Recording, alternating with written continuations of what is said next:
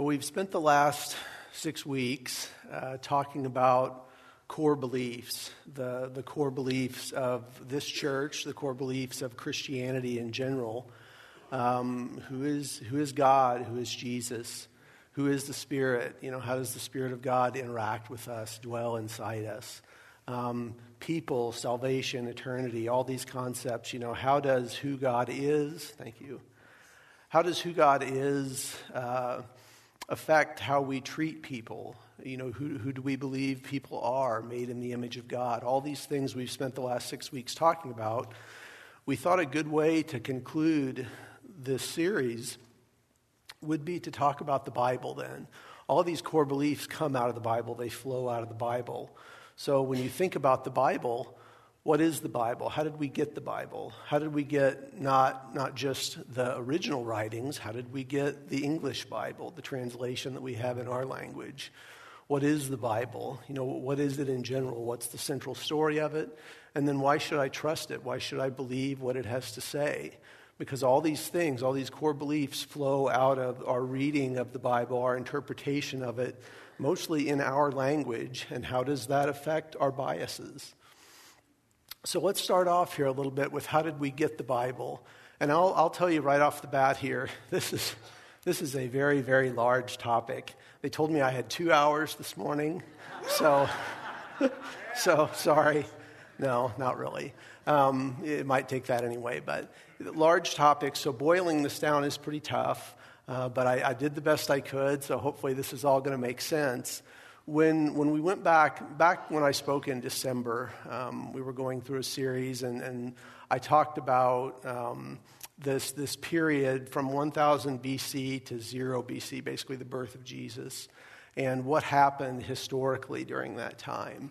If we go back and we look at that time, I talked about the silence, which was that last 400 years where, there were things going on, there were scriptures being written before that, and then there was this 400-year period of silence before the New Testament, before Jesus comes on the scene.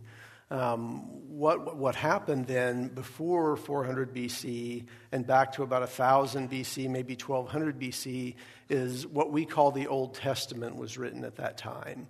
So things that were most likely passed down as a result of oral tradition, things that happened, Noah and Abraham and these fathers of old, their stories were passed down orally, at some point got recorded, and we don't know exactly how that all happened, but we do know that getting to about 1000 BC, King David, Samuel before him, King Solomon, these things started increasingly getting written down, codified. They would have written on scrolls at the time. So these things started getting written down. Not everyone could read. And so when you were writing in the Old Testament in Hebrew, and in the Old Testament there's a little bit of Aramaic as well, these scriptures were written to be read aloud. And so what would have happened in the synagogues in Jerusalem, in Israel in general, is somebody would get up and they would unroll the scroll and they would read this thing out loud. And so in the Old Testament there's lots of repetition, and there's things that because it's an oral tradition, you've got things that are repeated because it's like putting it in italics or putting it in boldface. So the Old Testament was written between about 400 BC and about 1000 BC. If we take this timeline then and we slide it all the way forward to the modern day, what happens after that? That's what I want to spend a fair amount of time talking about this morning. You see there's a tiny little blip there, New Testament, NT. So the New Testament was written, Jesus was born about, let's say, 0. He died at 33 AD. And the New Testament was written between about 45 AD and about 85 AD. So in a fairly short span of time. And these were what we call the Gospels, Matthew, Mark, Luke, John, stories about what Jesus did when he was here. Then you've got Acts, which is the Acts of the church, the formation of the church as we would know it today, and things basically changing from the law in the Old Testament to the church these days. And then you've got a bunch of letters that were written by various people, mostly by Paul, the Apostle Paul, talking about, okay, here's what Jesus said, here's what the Old Testament said, then how are we supposed to live our life? Those things were written in a very short span after the death of Jesus. And one of the important things to understand when you talk about credibility of the New Testament in particular is that, there were still a lot of people alive when these books were written that would have been there when Jesus was on the planet. They would have been there when Jesus died. They knew the people that were involved in all these stories that are told in the New Testament. It's reasonable to think that if somebody had written down a story, in the book of Luke, he had written down, this is what Jesus said, this is what he did, there would have been 1,000 people that could have said, no, that didn't happen, that's not right. And those things didn't happen because what was recorded under the inspiration of the Holy Spirit, is what we believe. That the Spirit of God had people write down what he wanted us to know, what he wanted us to know today. And because of that, we believe that there's authority in the Scripture. But it could have been disproven at the time if someone had stepped forward and said, yeah, I was there, and I saw this happen, and that isn't the way it happened. So what happened from there on? This took quite a bit of work to try and boil all this down. But you've got that Rome conquers in 63. That's from the last timeline. So as you move forward from there, you've got the New Testament written up until about 85 AD. Then we are calling it the New Testament today, but at the time what they had was really just a collection of books and letters and writings. And these things got then collected over the next about 300 years and eventually became codified into what we call the canon of Scripture. So canon from the Greek meaning a measuring rod. And what would happen is groups of people would get together and these councils would get together and they would argue and they would fight and they would read these scriptures and they would pray and they would say, God, what here is of you and what here is not of you? And they would go through this process over and over again until about 400 AD, we came to the point where we had a codified canon. So the measuring rod had been used by people who were really seeking God to understand what needed to be in this book and what needed to be taken out. Council of Jamnia, there were a couple of these, 90 and 118 AD, and these councils were actually of Jewish scholars that were trying to say what should be in the Old Testament, in the Jewish scriptures. And so the first times that we saw the list of 39 books exclusive were at these councils fairly soon after the New Testament books were written. Athanasius' Festal Letter. So a Festal Letter, back in the day, Athanasius lived in Alexandria where there was a school of astronomy. And in that school, they were able to chart the stars, and they knew the phases of the moon and things like that. The date of Easter is always based on Passover on the phase of the moon. And so that's why Easter moves around still to this day. Every year, you don't really know when it's going to be until you look it up. Well, back at that time, they couldn't pull out their phone and look it up. Somebody had to write a letter out to the churches every year and say, Easter this year is on this day. And so every year, Athanasius at this time would write his festal letter, the feast letter, and they would announce, this year Easter is on this day. So when he wrote that letter in 367 AD, it's the first recording that we have of the 27 books of the New Testament being agreed to. The first time that they're listed, they're not listed in the same order that we have them today, but all the books that we have in the New Testament today are listed there. And then it was the Council of Carthage. So Carthage being on the north coast of Africa, a bunch of Christian fathers got together back then, and they agreed on the Bible as we know it today. That's the first time that all the books in the Bible were in the order that they are today, and they were all listed as we know them today. So at that point, we would say the canon was completed. There was general agreement among Christians on these are the books that ought to be in the Bible. So shortly after that, you see here on the left it says Latin Vulgate. So a guy named St. Jerome pulled together all of these writings that had now been agreed on and translated them into Latin. So you had writings in Hebrew in the Old Testament, in Aramaic, and in Greek in the New Testament. He took all of that and translated that into Latin, and that was called the Vulgate, which is where we get our term vulgar from, which I find kind of funny, but really all that means is common. That word in Latin means common. So this was the most common translation. This was the translation that was used from 400 AD all the way through, and you could still get the Vulgate today, and a lot of Catholic churches would still read out of that today. So that translation was used all through the Middle Ages and coming up to the Renaissance time. So the most common translation that there was available. It's also true, though, that not a lot of folks spoke or read Latin at that time. So it was kind of the dynamic was that the church had a lot of power because they had the scriptures in a language other people couldn't read, and therefore the reading of it and the interpretation of it was up to the church. And over that period of time, you see some good things, you certainly see some bad things and some abuses of power, which we won't get into at this point. But really, I think those abuses of power came out of the fact that the Bible was not available in the common tongue, that people could just pick it up and read it, which is something we really take for granted today. So then you get to John Wycliffe, and over the period of 1380 to 82, he produced the first English translation of the Bible. And you can still get a copy of this and look at it, and it's Old English. It's very hard to read. You can kind of tell that maybe there's some English in there, but Old English is tough from those who took English in high school and college. Very difficult to read. But it was starting to move then towards, English language, a translation being made in a language that people could actually understand. It's also good to note, though, that when he did that, he translated the Vulgate. So you had a translation being made of a translation, which is generally not the best idea because, you're changing the words and then you're changing them again. And so I think they were doing the best they could with what they had. But a translation of a translation is not ideal. When Gutenberg invented his printing press around 1450, 1440.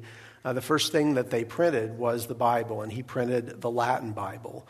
So there are very few of these in existence today. You can go on Wikipedia and look it up and see where different ones are held. You can go see these today, but he invented movable type, and so the idea that then you could print Bibles and make them available at a much lower price meant that it was going to start spreading out. But the first one that was printed was still printed in Latin, which again, not a lot of people, especially by 1400 years after the death of Jesus, not a lot of people were speaking Latin anymore. Maybe more than today, but probably not very many. Great Bible in 1538. So this was the first printed English translation of the Bible that was available, that was authorized by the Anglican Church, by the church in England. And so this was the first time things really start to get a wider audience. The Bible is available to more people. A printed Bible through the press was still going to be an expensive item to folks in those days. It's not as easy to get as it would be today. But that was the first time it was printed, mass-produced in English. And that would have been the Bible that when the Pilgrims came over on the Mayflower, they would have brought that with them. We tend to think King James because we think of that as the old translation of the Bible. The Great Bible is what they would have had at the time. And then the first time that chapters and verses were added to the Bible was in 1560 in the Geneva Bible, another English printing of the Bible. But it's kind of hard to think about. We're so used to referring to chapter verse. It was a very, very long time before this codified document that we know today as the Bible had chapters and verse breaks in it where you could go refer to something specific. And I think that's interesting, but I also think it's interesting to think these chapters and verse breaks are not necessarily God-inspired. So I've got a good example of this here. So I opened up an NIV Bible. This is the best example of this I've ever found, where, the NIV, not only does it have the chapter and verse breaks, which are standard, but it also has kind of these headings, paragraph breaks, and it indicates by the heading what is going to happen in this section of the Bible. So if you look at this, this is Deuteronomy 14. So at the end of verse 21, don't cook a young goat in its mother's milk. And if you're reading through this section, you've got this weird statement that's made that seems to have nothing to do with anything. Then you've got this heading break talking about tithing. And then it goes on to verse 22, be sure to set apart a tenth of everything your fields produce every year. So I saw this presented one time, why is this don't cook a young goat in its mother's milk statement here? What does this even mean? Well, think about that. What is the milk to the young goat? It's life, it's sustenance. It's don't take something that was meant for good and make it a source of death for that goat. So the author here is saying, don't take what was meant for good and to be life and make it an instrument of death. And the very next statement is, be sure to set aside a tenth of your field. So don't take what God meant as an instrument of life, the produce of the field, and make it an instrument of death by hoarding it and being greedy. So these things go together. This is one statement that when the NIV was put together, maybe they didn't get that was one statement, and they put this break there that's in the wrong place.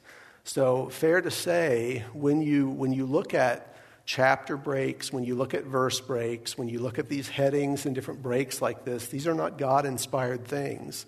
Often if I'm going to study a section of the Bible, I will go on BibleGateway.com, I'll cut all the text out, I'll paste it into Word, I'll go delete all the verses, I'll go delete all the chapters, delete all the footnotes, just delete all that stuff, and just have the text.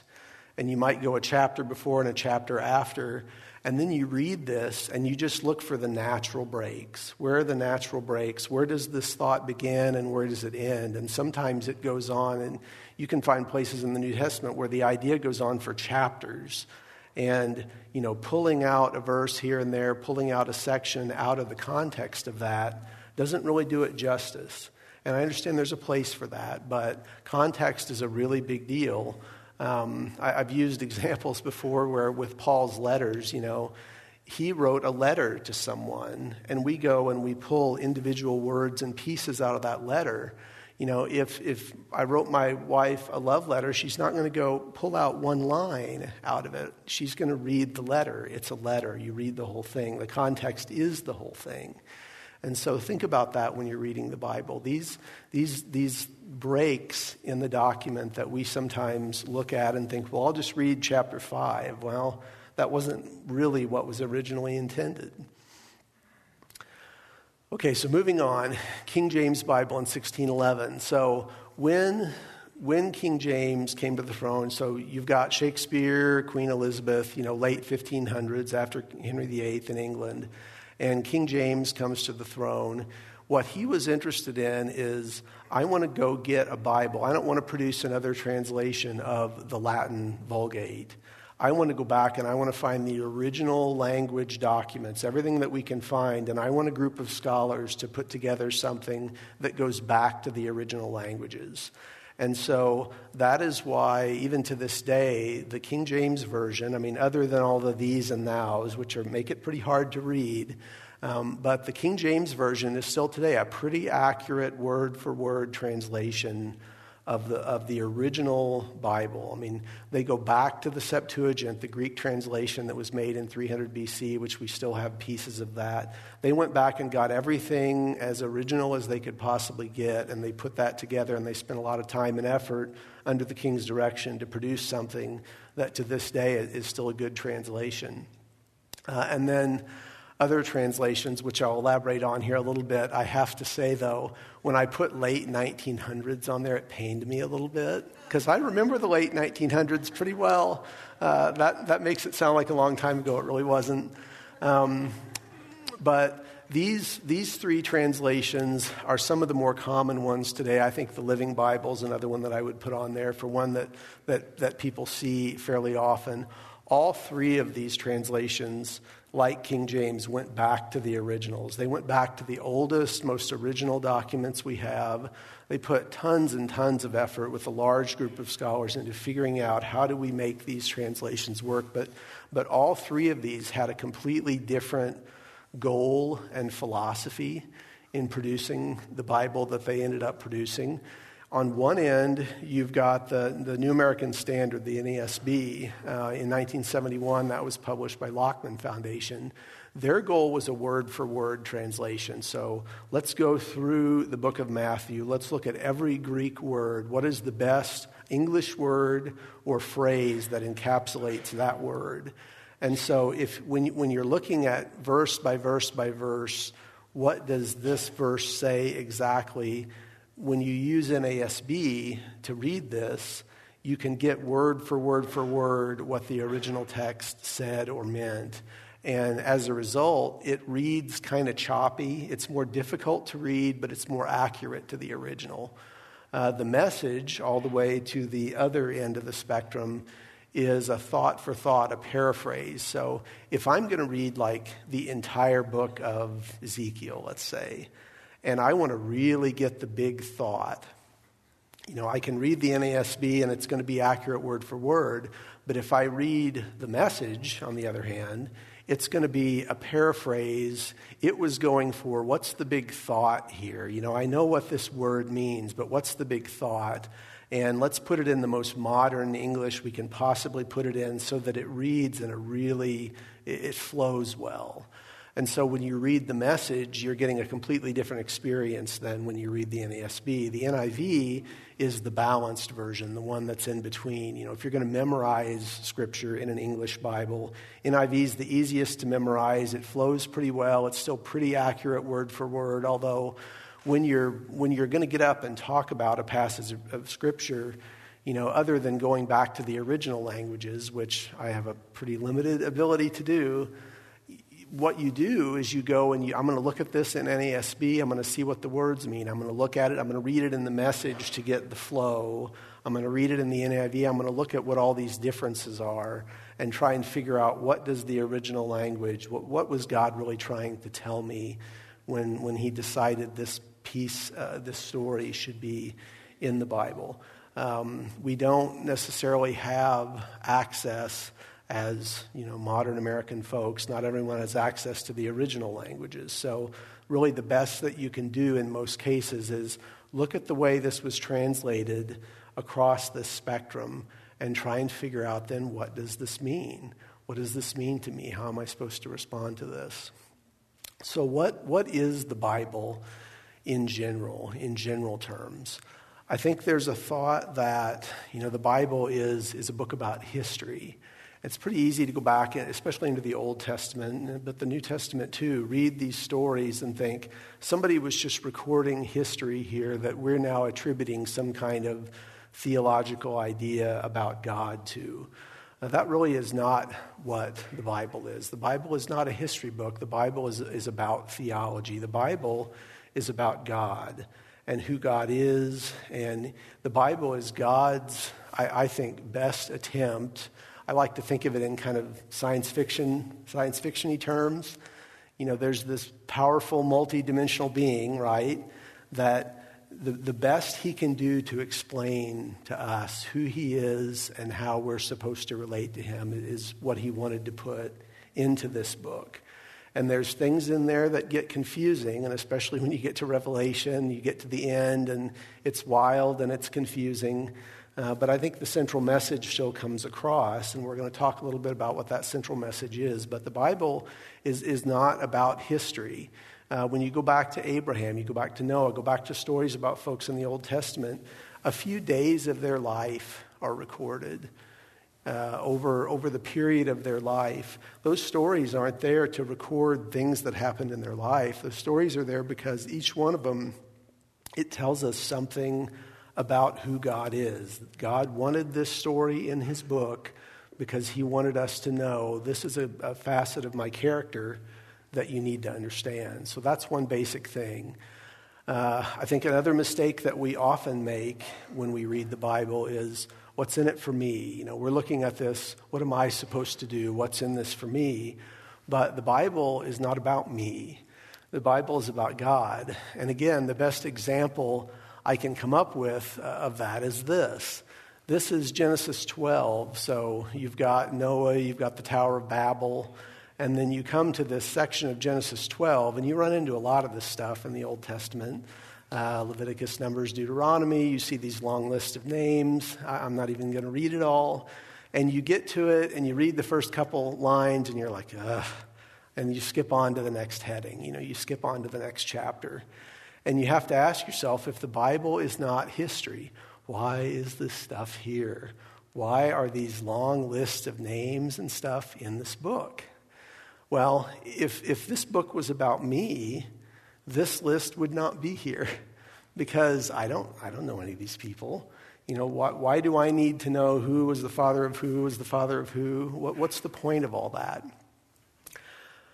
When I finally realized what I'm about to tell you, it revolutionized my reading of this kind of stuff. When I see these things now, and you realize that the Bible is not about me, it's about God. This is God's book, which means it's got the stuff in it God wanted to be in it. So God wanted this list in this book. God knew these people. God cared about these people. And when he had his book written, he put their names in his book. That is a pretty cool thought. If I had lived in this day, would God have put my name in his book? Wouldn't that be cool? Isn't that cool to think about? So when I read these sections of the Bible now, I think, this is the God who carries my picture around in his wallet. This is the God who has my picture on his lock screen of his phone. If he has a phone, he probably doesn't. But, this is the God. This is his book. These people's names are in his book because he wanted their names in his book, and for no other reason than that. And I think that's pretty cool. That means something to me. What is the Bible's central story? And I think this will play into kind of the final point today, which is, why should we believe it?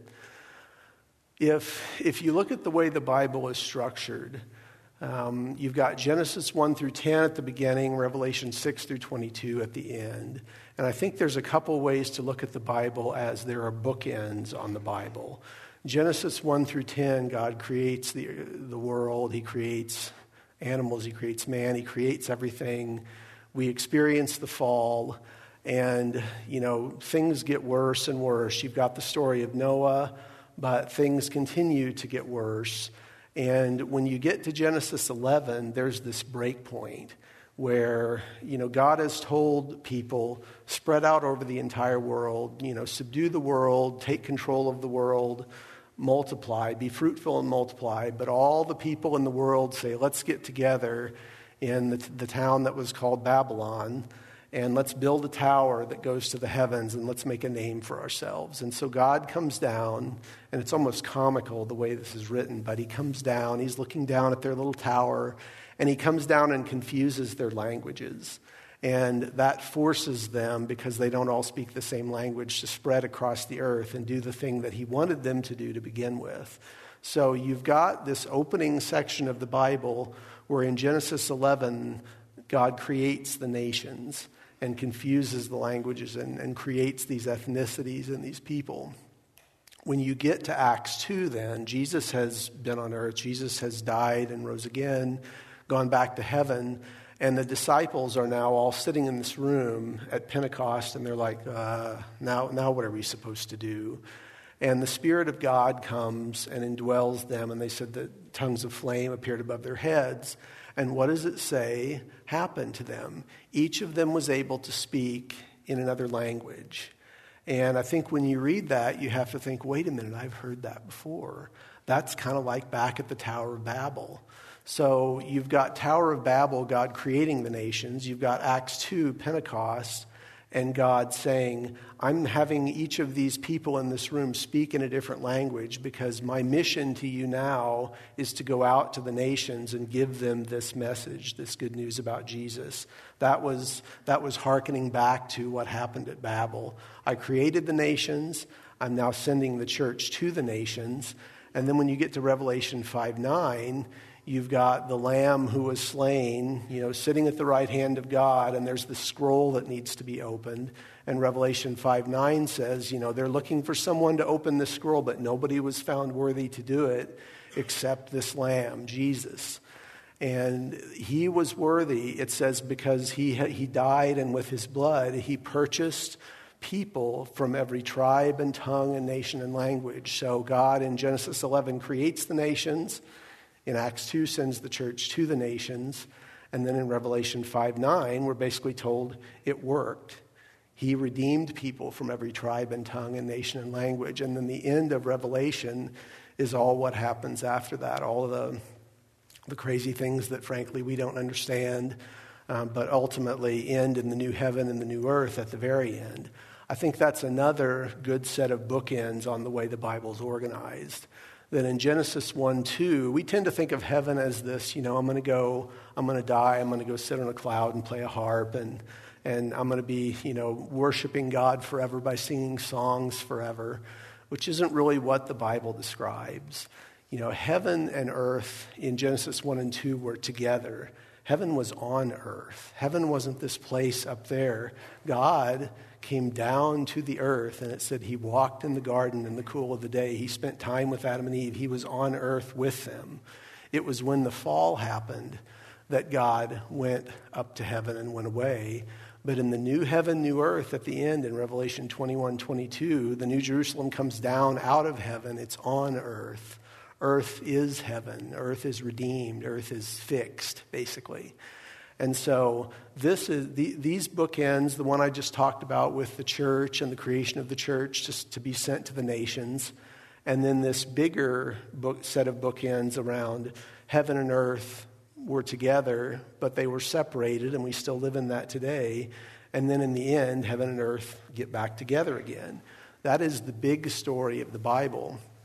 So if anybody ever stops you in the elevator, I'm a big fan of elevator speeches. Know what your elevator speech always is.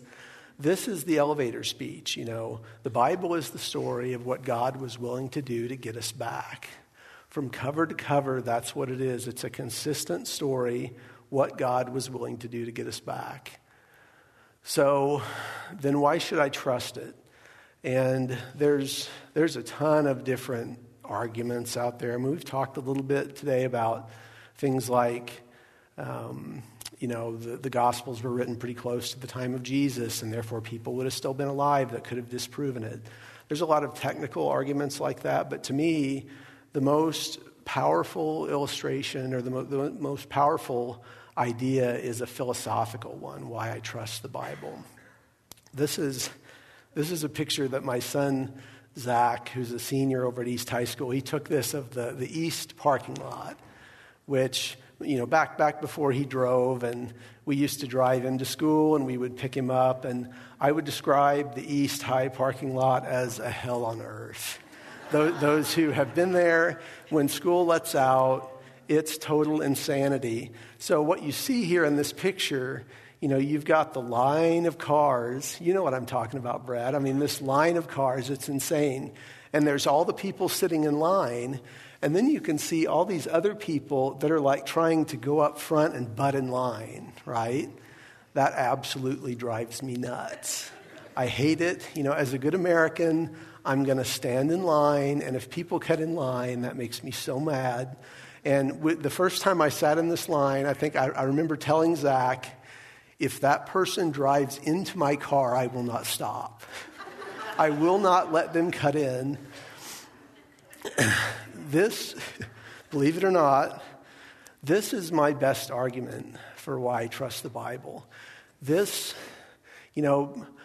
I'm a human being, right? I'm not going to let somebody cut in line in front of me. It makes me mad. It drives me nuts. But isn't that kind of what the story of the Bible is about? If the story of the Bible is about what God was willing to do to get us back, He didn't need to get us back. He didn't need us to do anything. He set this thing up and we failed, right? But he came to get us. The whole story of the Bible is him coming to get us back. It's a story about grace. And it's kind of outrageous, and akin to this picture, God is at the front of the line. He's presiding over the line. I'm sitting in this long line of cars that's eternally long. It's hopeless. I'll never get to the end of the line. It's impossible to get to the end of the line. And God doesn't let me cut in line. God, Jesus came and he took my place in line. He took my place at the back of the line and let me go up front. Why would he do that? That's outrageous. I don't want to go to East and do that. That's my best argument for why I trust the Bible is if people like me, like you, had just come up with this story, this is not what we would have come up with. This is not what humans come up with. We would not have come up with this idea that this all-powerful being is going to come and sacrifice himself and let me up to the front of the line, because that's not what we do. That's not what we want. We want justice. I want grace for me, but justice for everybody else, right? You see a lot of that in the Psalms, and I think that's just David being honest, Grace for me, justice for everybody else. But grace, when you see it poured out like God has poured it out, it's offensive. Doesn't it kind of make you mad? It's not fair. But it's what God wanted to do. It's who God is. I think that is my best argument for why I trust the Bible is we would never have come up with this idea of grace. We would never have come up with this idea. God is, if you have not trusted him, he's sitting there beside you in the line. If you're still at the back of the line, it's a long line. You'll never get to the front. You'll never escape. But God is sitting beside you in the line, and all you have to do is let him give you his spot in line. Let him take your spot in line. It's an amazing story, and that invitation is out there for you today. So let's pray. Father, it really is overwhelming. It's ridiculous what you've done for us. And we don't understand why you did it, but you wanted to do it, and so you did. And we're grateful that you did. And I pray that everybody in here will think about that, will take that seriously, that you'll speak to them about it and help them to understand that you're willing to take their place in line if they'll only let you. I pray it in Jesus' name. Amen.